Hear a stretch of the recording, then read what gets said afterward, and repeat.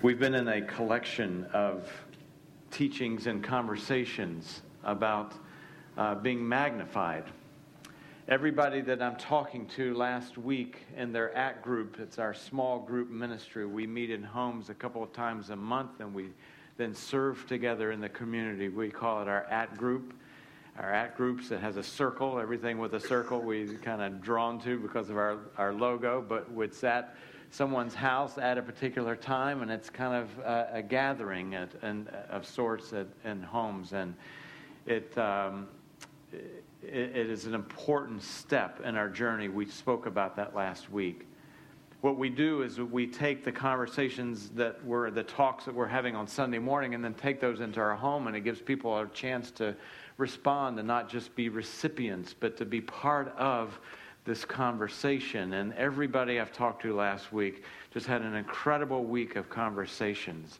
And I think we're hitting a nerve here, a nerve that we can relate to. Last week we spoke about being magnified on the inner self by drawing into community and not just stopping at this celebration service, the big circle as we call it on Sunday morning. That the deeper that you go into community, the more difficult it gets, much like being in the mosh pit of a rock concert, as I made the illustration last week. If you've ever been in a mosh pit, I was sharing that I have, my first, perhaps maybe last time I'll ever do a mosh pit. It's not easy. But Jesus calls us to deeper relationships. He calls us to not just stay at the peripheral, but to get deeper in and closer to one another. We had two guys, Matt Nichols, Rich Fontaine, come up. They have been going through a discipleship process, a person-to-person trek we call iGod.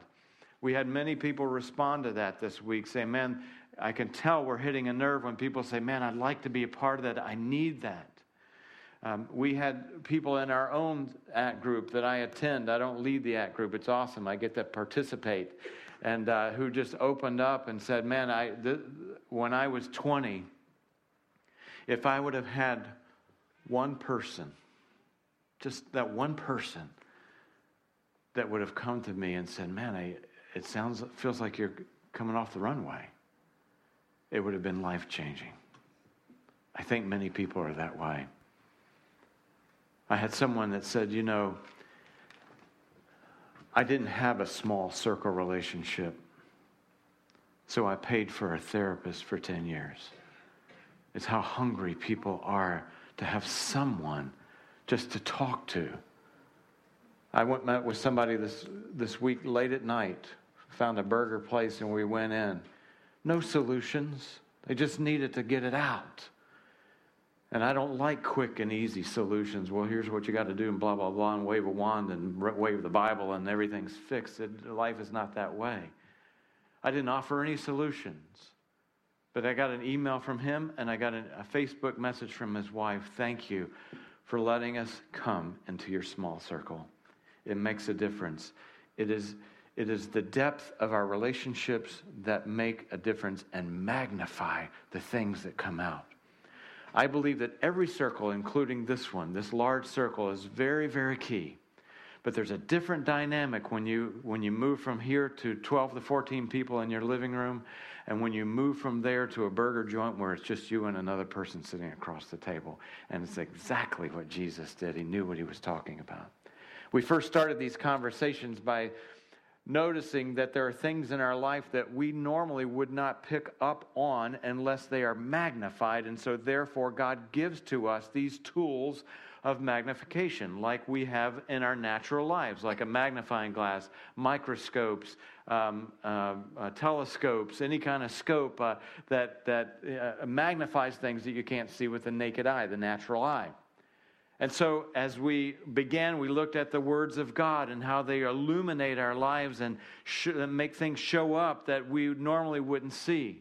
The following week, we learned about the power of the Holy Spirit in our life and how it's the kind of the virus protection that God instills, infuses from the inside and brings to our attention those things that He wants us to be sensitive to. And then last week, of course, we talked about the outer things, community, other people, and how that magnifies in our life. We're going to look at another outside magnification tool this week, and it is our actions. It is no doubt that we live in a world, in a culture, in an operating system that is cause and effect. If you think about this morning, just your personal life this morning, there have been so many things, I'm guessing, that you haven't even given much thought to, that are cause and effect. An alarm clock went off.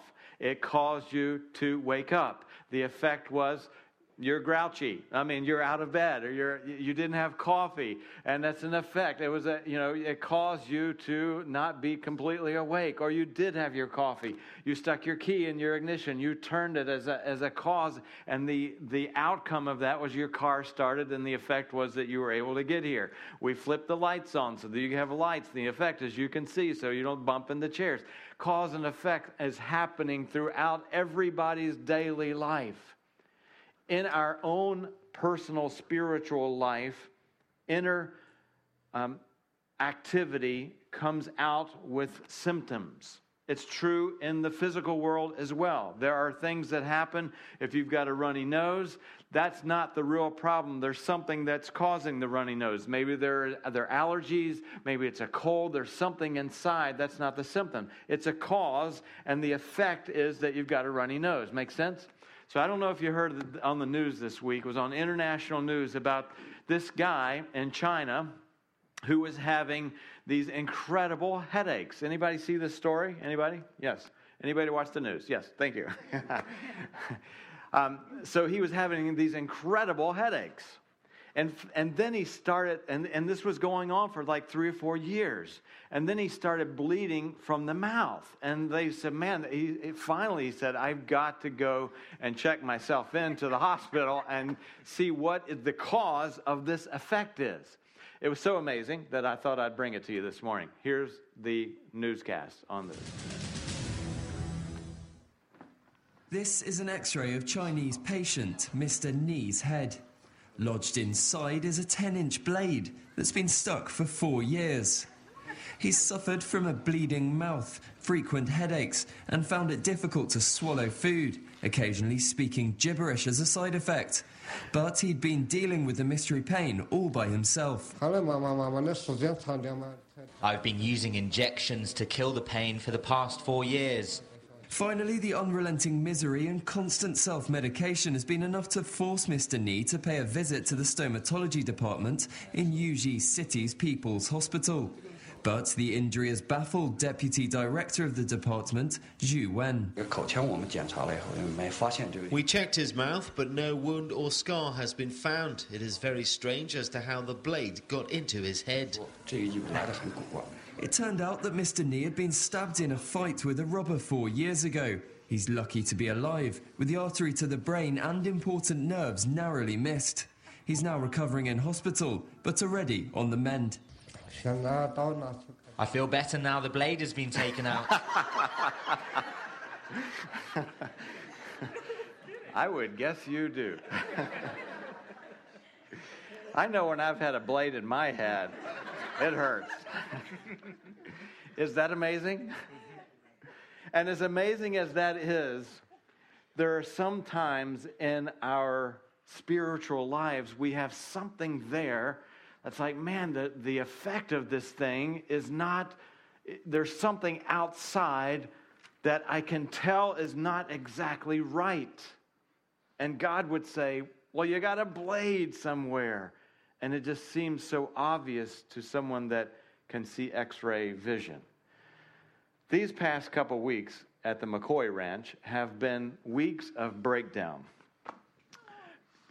Thank you for that. First of all, we had a plumbing breakdown. Our toilet shut down. We were out without a toilet for about a week. Then my wife comes and says, you know what? The microwave is now broken down.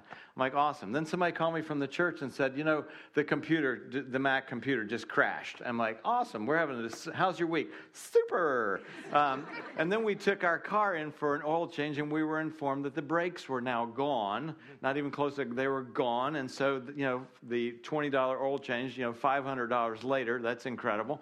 And then this past week, we went out into the garage, and the little river is coming into the garage, and the hot water heater is busted. So we had to call in somebody to fix the hot water heater. My wife last night said, hey, you know the top of the panini grills? I don't even want to hear it, dude. Keep all your breakdowns to yourself. I am done with breakdowns. So this plumber comes out. It was really amazing because the thing hadn't busted completely. There was just about a gallon of water on the floor. And this guy comes out. And he says, here, let me check it out. The big guy, and he, hot water heater, and he hugs my heater like this. I'm like, I'll be inside. And he begins to rub his hands up and down the heater. I'm like, I'll call someone else now. This is like, you're strange, yeah. Do you have a blade in your head? No, I'm just kidding. Anyway, and so he's filling this hot water heater, and he's just filling it up and down, and then he's like really quiet, like caressing this thing. I'm like, this guy is in love with his work. That's all I'm saying. And he said, what? He's like, oh, your leak is right here. I'm like, really? And he said, yeah, feel it. He said, it's hotter at this spot. And I felt it. I didn't feel a difference at all. But I said, I feel it. I just wanted to get inside. I'm like, yeah, I get it. I'm like, so at any rate, he's feeling this thing. And sure enough, this guy feeling the outside of this metal tank could tell where the problem was on the inside. Jesus kind of gave us this illustration in Luke chapter 12 and 24. He said this, for where your treasure is, can I add on the outside, that's where your heart will be also on the inside. He's saying, now I know this passage when he's talking is in the context of talking about money, but I think Jesus is talking broader than that, meaning that the outside actions and the outside muscle, the outside habits, the patterns of what we become involved in are directly connected to where the heart is. And Jesus said, just look at the symptoms and you'll be able to tell the cause. You look at the effect and you'll see the cause. You'll be able to look at what's happening when you look at this. And he's not just talking about one simple thing. It's our actions that magnify what is on the inside. Our exterior actions magnify our interior heart, I believe that Jesus is saying. And it's not that Jesus is concerned that we're just busy, because we can do a lot of stuff, even in relationships, like I'll just busy myself. Sometimes I've heard husbands many times saying, the reason I'm outside the home so much is I'm doing it for the family. And when the wife would say, but I want you, I want your heart, I want your presence, I'm not just concerned that we have a nice home and the bills are paid and the kids have clothes and all that. I want you. And Jesus would be saying the same thing. I'm not just interested that you're just busy yourself, but what those actions are important. In fact, in Matthew chapter 7, Jesus puts it this way. Not everyone who says to me, Lord, Lord, like worshiping and praising, will enter the kingdom of heaven, but only he who does the will of my Father who is in heaven. Now watch. Many will say to me that day, man, we were in the action, God. Lord, Lord, did we not prophesy in your name? Did we not in your name drive out demons? And in your name didn't we perform many miracles? I mean, these things are amazing things. No one in this passage is saying, man, don't you remember me setting up tables? Don't you remember me bringing the chicken to the potluck, Jesus? I mean, these are way high things. Prophecy and miracles and great action. And even though they were involved in all this action, Jesus is hugging our soul and finding, is this really what it's all about? So today we're going to examine our actions. Not that we should be active, we should be. But examine our actions and let Jesus perhaps lay his hand on the pulse of who we are on the interior. I want to put forth to you a few flavors of actions. I've begun all these with words that start with A, just so sometimes it's easy to remember. I believe that Jesus sometimes would ask us this question in Luke chapter 6 and verse 46. Why do you call me Lord, Lord, and do not do what I say? If you have kids, we have a 6 and a 7-year-old, you'll know that cleaning the room is often one of the greatest challenges and arm wrestling matches that we have. And unless you have just a super neat child, it is always for us something, go clean your room, go clean your room. Even when it's clean, it's just a good thing to say, go clean your room. Well, it's clean. Yeah, go clean it anyway, whatever. But they go in the clean room, and then you go in, and somehow they're watching Scooby-Doo. And you say, no, wait a minute. Why? You're trying to get to, was I not clear? Do you not care? Do you not understand the instructions? Have you not read the manual, how to clean your room? And please, Dad, where is the breakdown? And I think this is what Jesus is saying. Why? Let me know. And so today, I want to look at why it is that we sometimes have these kind of actions where we get off track, or maybe there's a leak in our tank, or there's a blade in our soul, so to speak. The first one is absent. The first thing I believe that would cause our minds to think of is perhaps there's no activity for God. I've had chapters in my life where I wasn't moved by compassion of anything. I didn't want to serve. I didn't want to help. There was nothing. I didn't want to give. Nothing. And I think those are moments in your life that we put ourselves under the spiritual x-ray of God and say, magnify why that is. And these areas, by the way, I want to say, are not guilt-causing areas, because I don't like that style. I don't like that approach. But they're just realistic checkpoints. So that if you find yourself in one of these moments or chapters, or you're on a track and you say, there isn't any action in my life, then perhaps it's time to put yourself in an x-ray and just ask why. Let me try to help with that. The word absent, and we're going to look at each one of these words and where they come from. I love etymology because it's kind of cool to see where words come from. The word absent comes from a word called, originally the root of is abesse, which means away from, A-B, and esse means from being or existing, living. When we're away, when we're absent from something, it's like we're away from the life of it.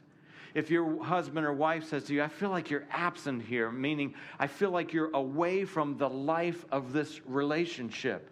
James, who is the straight shooter of the New Testament, one of the most straight shooters of the New Testament, writes in his letter, faith by itself, if it is not accompanied by action, is dead. In other words, it's away from the life. It is away from the living thing that's in us. In other words, our faith should be alive. Have you ever noticed that you can't kill something that's already dead? This week, our 6-year-old came in and said, hey, Dad, I found a dead fly in the garage. And I'm like, okay, that's cool. I was working on something. That's cool. What'd you do? I killed it. I'm like, okay, that makes perfect sense. You killed the dead fly. I'm like, so what? Give me the rundown. Well, I went in. I saw a dead fly. It was laying on the ground, and I stomped it. Awesome. Did you clean it up? No, didn't think so. Yeah, that would be Dad's job. Why kill something that's dead? And I think the point here is that faith is alive. When we're not talking about an intellectual agreement in religion here, when we give our hearts to Christ, Christ becomes alive in us, and the Holy Spirit is alive in us, and the Word of God becomes alive in us. And if there is no actions, there's nothing on the outside, this is a time where we have to look back and say, you know what? Perhaps my faith and my life has come to a place that it's away from being alive. At least for me, those are the moments where something that has been alive is no longer alive. James is talking to people who've experienced life in the faith. He's not talking to people who have never had faith before. He's saying, examine your faith. Perhaps it's become absent away from life. That's why Paul, I believe, wrote to his protege Timothy, and he says this, I remind you to fan and to flame the gift of God. And I think that's what it takes. You remember growing up as a kid when you didn't eat your dinner and your parents said, there are starving children in China, and I've become one of those. When my kids don't want to clean their room, I remind them and show them pictures of children who have no carpet, who have no bed, who have no roof, whose prized toy would be a bottle cap. And I remind them of the life that they have. Because I think that's the important thing of reviving life. Like, wow, that's right. This is the King of the universe that lives in me. I've got to fan that back in the flame. Whoo, what am I doing? You feel it? Winston Churchill said this, I never worry about action, but only about inaction. And I think as a Christian, we can apply that to our life. There are times I don't know what I'm doing. I'll be honest with you. Isn't that really consoling as your leader? I have no idea what I'm doing. Some people pray and wait and wait and wait and wait and wait and wait, and I feel like God's saying, just go do something, man. And so there are times where I'm going into something, I'm like, God, shut it down or keep it open, but I'm going, okay? If you don't want me to do it, then put a wall there, but at least I'm going. I'm going to do something. And I think God would be, oh, good, man. At least that's better than inaction. Don't worry about being active. Be worried if your faith has become absent away from life and there's inaction. The second word I want to throw out to you, the thought, is an offensive word, apathy. It's not a word that anyone wants to be called. Hey, how was your week? Super. How about you apathetic person? I mean, who wants to hear that, right? But if you look a little deeper at this word, there's some really incredible meaning. Apathy means that we've just kind of lost the zip. We're going to do it. When the kids clean the room, no kidding, I'm like, go ahead and clean the room. And it's like, they take something like this and they just start dragging it across the floor, Can you move that chair? Yeah, whatever. And they're like, okay. You can tell there's an attitude there, My dad used to say, probably like yours, Dad, we're going to rake these leaves and you're going to smile when we're raking them, So we're like... It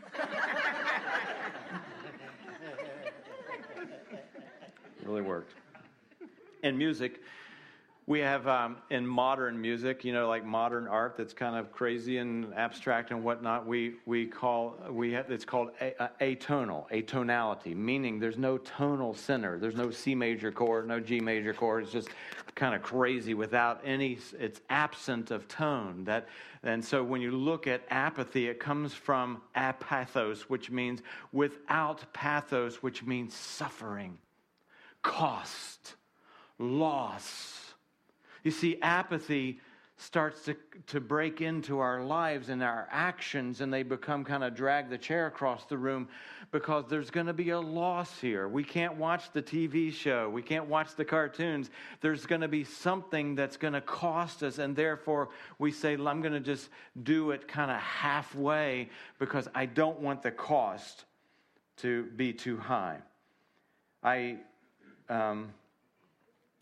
was reading and studying the book of Malachi. It's a short little book at the end of the New Testament. I'm considering making that our next set of conversations. It's a tough book.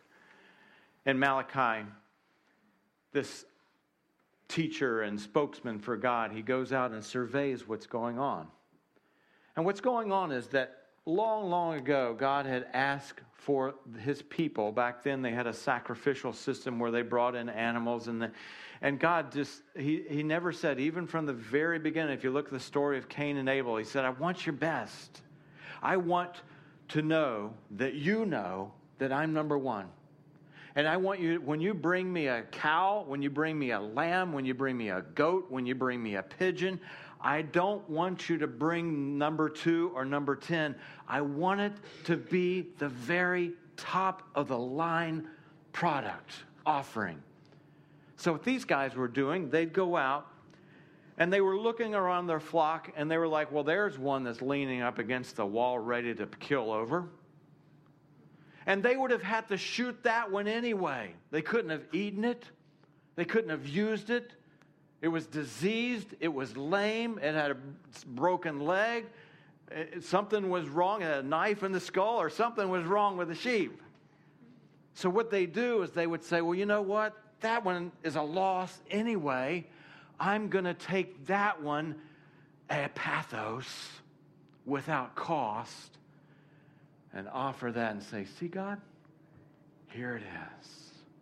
And my guess is they sang a song. All to Jesus with their lame lamb. And Malachi comes on the scene. And he says this. God says this through Malachi. Malachi chapter 1. When you bring me blind animals for sacrifice, is that not wrong? Are you guys not getting that? When you sacrifice crippled or diseased animals, are you catching that that's not right? Try offering them to your boss, to your governor, to your teacher, whoever's over you. Would he or she be pleased with that? Would he or she accept you, says the Lord Almighty? I mean, it's just without cost. Boys, go clean your room. So here's what happens.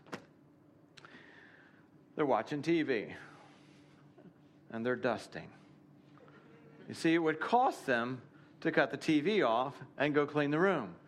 But see, I'm getting two things done at once. I'm dusting, but I'm enjoying. Dusting and enjoying. The problem is this is a very clean spot. But there's the rest of the room. And God is saying, come on. It will cost something to follow me. And Jesus says it over and over and over and over, but somehow we need occasionally an x-ray to say, come on, it's going to cost something. Your time, your skill set, your bank account, all those things that we already know. Nobody has to say that, but it's going to cost you something. David says it like this. He was ready to worship at a place, and the guy was saying, no charge. And David says this in 2 Samuel 24. He says, no, I love this word, insist on paying you for it. I will not sacrifice to the Lord my God burnt offerings that cost me nothing. We have to insist. On Malachi chapter 1, Bill Hybels, the pastor of Willow Creek, he makes this comment. He brings these thoughts to it. He says, I wonder what would happen to every church on the planet if every pastor, every staff member, every volunteer, every leader, every servant in children's and youth ministry would say, you don't have to worry about me because I'm committed to giving my best lamb every single day. I'm going to live in vital union with God, not being absent. And I'm going to consistently render my most excellent offering. The standard that I have established is higher than any of you could possibly set for me. Because my mind is set on not being apathos without sacrifice. I'm going to give the sacrifice. Challenging word. Third word, artificial. The word artificial is pertaining to art. If you look at the first three words, A-R-T, of or belonging to art. Art is not a real thing. I can draw a picture or paint a picture of a hammer, but I can't drive nails with that picture. A painting, as beautiful as it may be, of the ocean is wonderful. I have one hanging in my hallway where my mom actually painted this beautiful picture of the ocean. I cannot jump in my swim trunks and go swim in that painting, right? That's logic. There are actions that can actually be like a painting, art official. In other words, kind of a semblance of working, and yet there's something that's not genuine, authentic about it. I got this email this week from this furniture place. I blocked out the name to protect the guilty. And so I saw this up at the banner, 50% off any item in the store. I'm like, that's awesome. I could really, our dining room table is getting ready to break down. Thank God it didn't break down this week. Legs are really wobbly. Kids have used it for a million years. And so I called the store. I went online. And I found this table online for $250. So I'm thinking 50% off any item in the store. I'm getting a dining room table for $125. Super deal, right? Because I've been looking on Craigslist. That's like just about as good as Craigslist. So I call the guy up.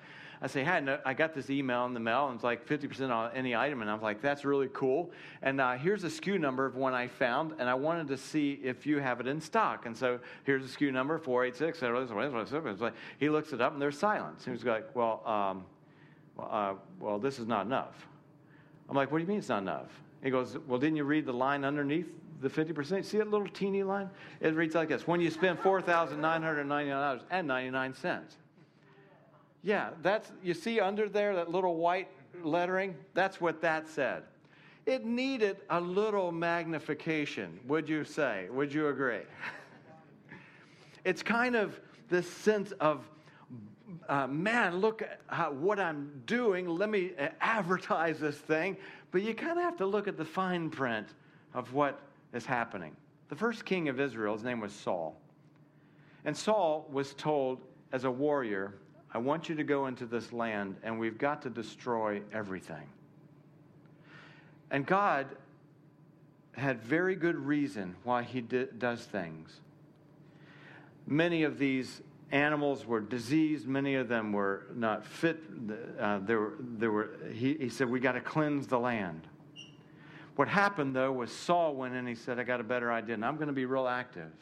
But I'm not going to do it exactly the way God do it. I'm going to kind of do a depiction of what God wanted. I'm going to do like a masterpiece, an art. It's going to look really cool. I'm going to do this beautiful framed-in artwork of what God asked. But it's not going to be the real thing, but it is going to be a beautiful replication of God's command. Ever been there? Boy, I have. I know, God, you're telling me to do this.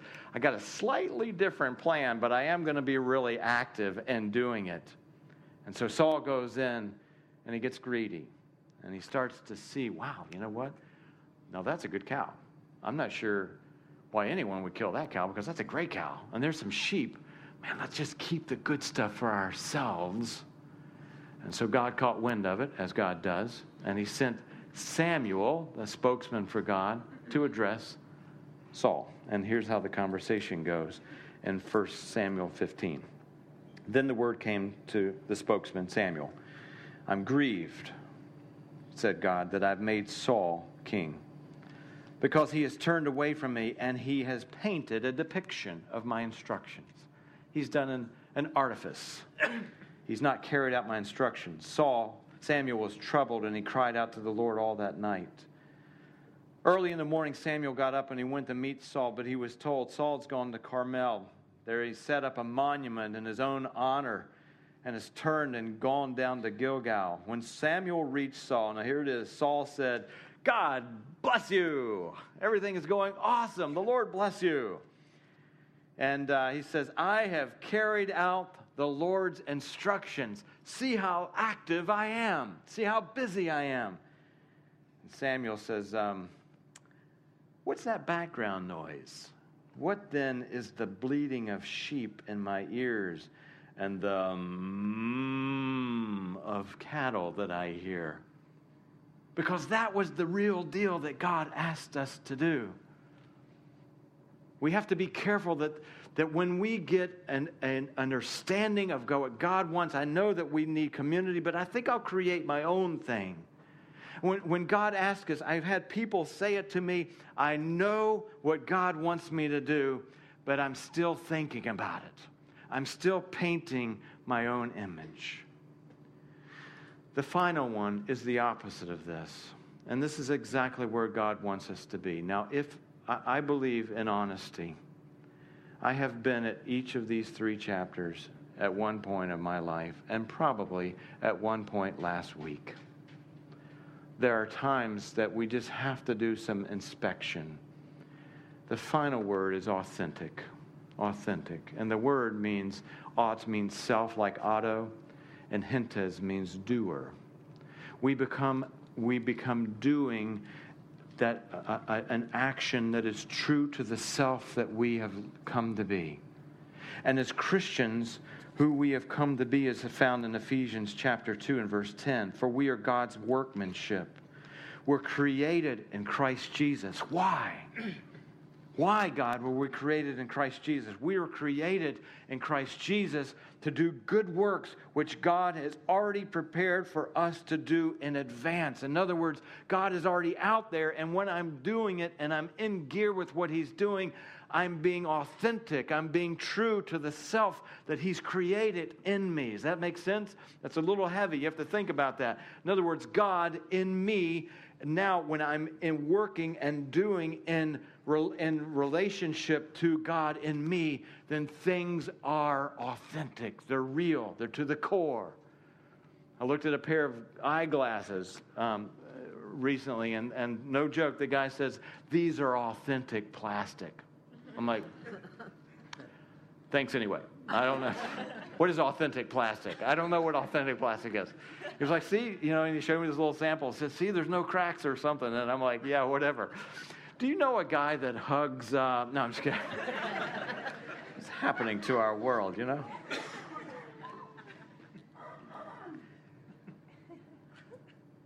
What happens on the inside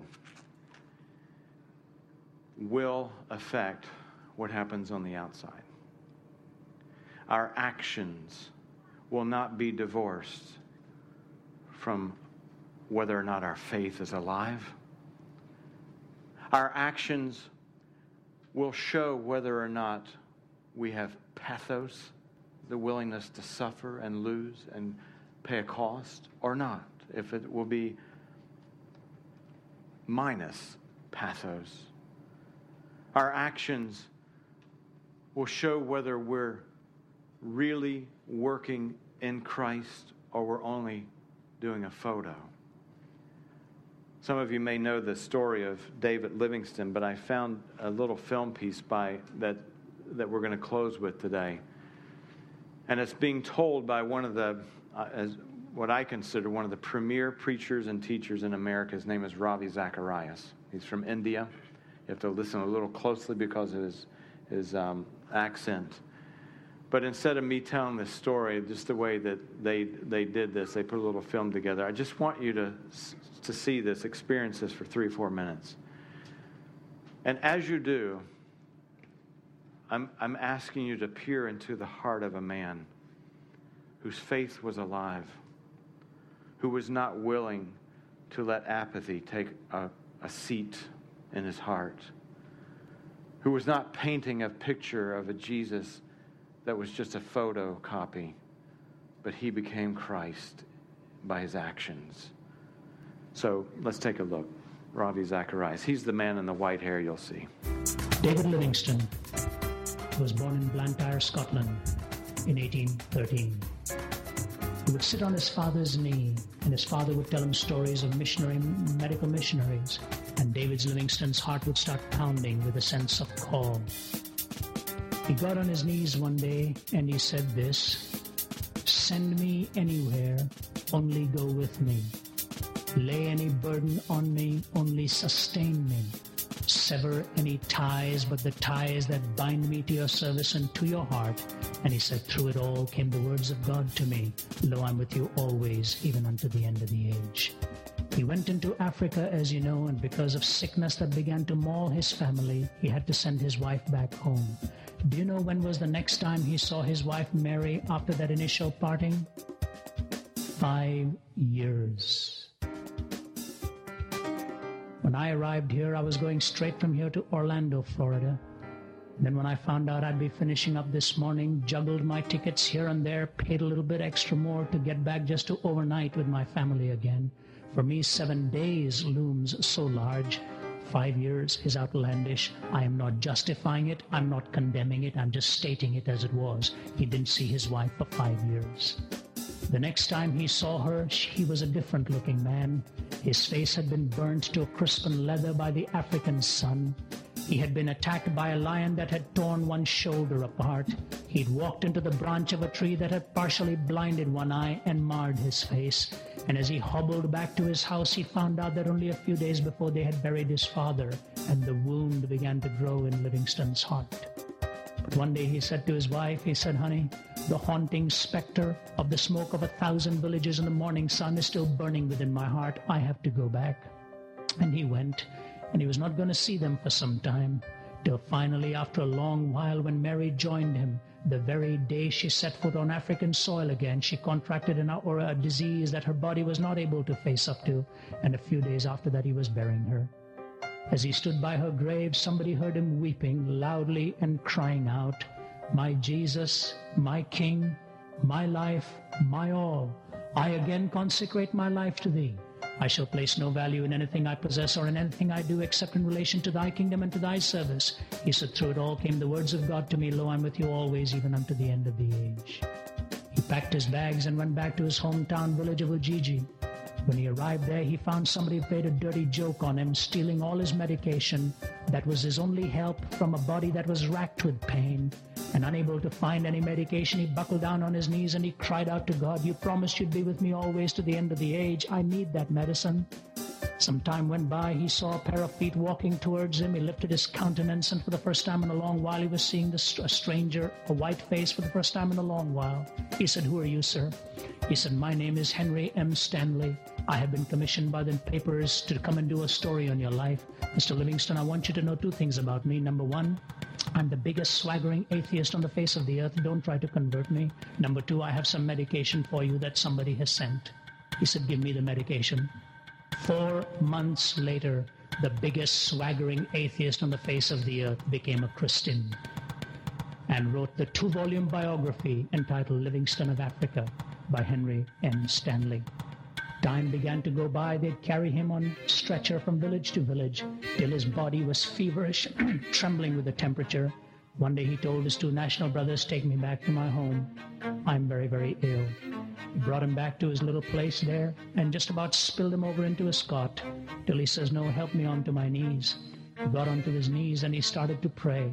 And the atmosphere being so sacred that his brothers left the room to leave him alone with God. Somebody came running and said, "I want to see Mr. Livingston for a moment." They said, "Wait, he's praying." Waited several minutes, looked inside, still on his knees. A long time elapsed, looked inside, still on his knees. Looked even beyond that, he was still on his knees. They walked over out of concern for his well-being, grabbed him by the shoulder, said, Wana. Livingston fell over. He was dead. He died exactly the way he had lived, in the presence of his Lord.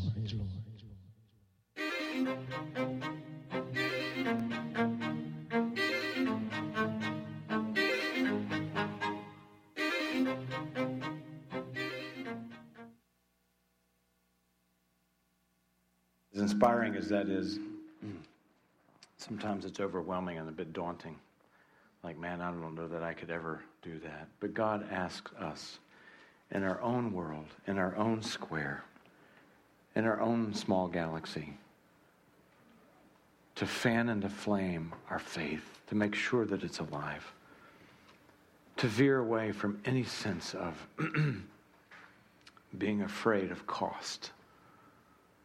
The greatest moments in my journey is where I'm like, I know this is going to cost me. I'm going to do it anyway. To completely veer away from depicting, replicating something that God calls us to be real. And to be true to the Christ in us. To be authentic, down to the core of who we are. It will affect your actions, and it will magnify what's in it. I leave you with this verse from John 13. Jesus said, I've set an example for you, that you should do as I have done for you. You should do it. Act on it, that your action should be like mine. I tell you the truth that no servant is greater than his master, nor a messenger greater than the one who sent him. Now that you know these things, you will be blessed if you do them. Let's pray. Father, thank you for your word. Thank you, God, for challenging us today. Forgive us for the times that it has been apparent to you who need no x-ray of our soul. But as you have come close and hugged us and felt the spots of weakness, spots where we're weak, spots where there are weapons in our soul, God. Places, God, where we've allowed our faith to be away from life. God, to help us fan into flame. That's the challenge, God. You're willing to fan any day, God, but help us to fan into flame the life of our faith.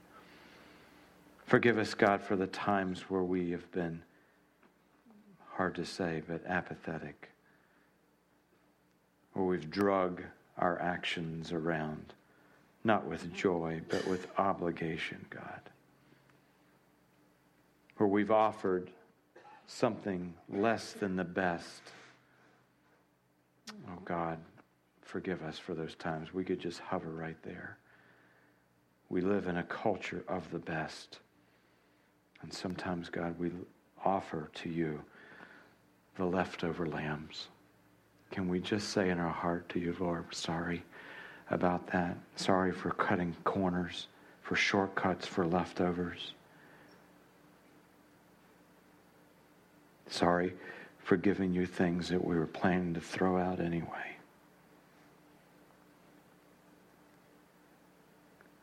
God, you're worthy of the best lamb that we have. You're worthy of the best lamb that we have. God, forgive us the times where we're super active and we're only painting a picture, but not the reality, not the real thing, where we've painted another version of what you've wanted. Help us, God, to be authentic to the core and realize that you are living in us so that we'll be to the core true, so that our actions will match who you are in us, God, authentic. And Father, as Jesus said, you've given to us knowledge. And now that we know these things, we will be blessed if we do them. There's sometimes, God, we just need to turn down the music. There's sometimes, God, we just need to take a pause and do the things you've called us to do. So, Father, we praise you, God, and bless your name for magnifying these things in our life. We ask these things and tell you these things and commit these things to you in Jesus' name. Amen.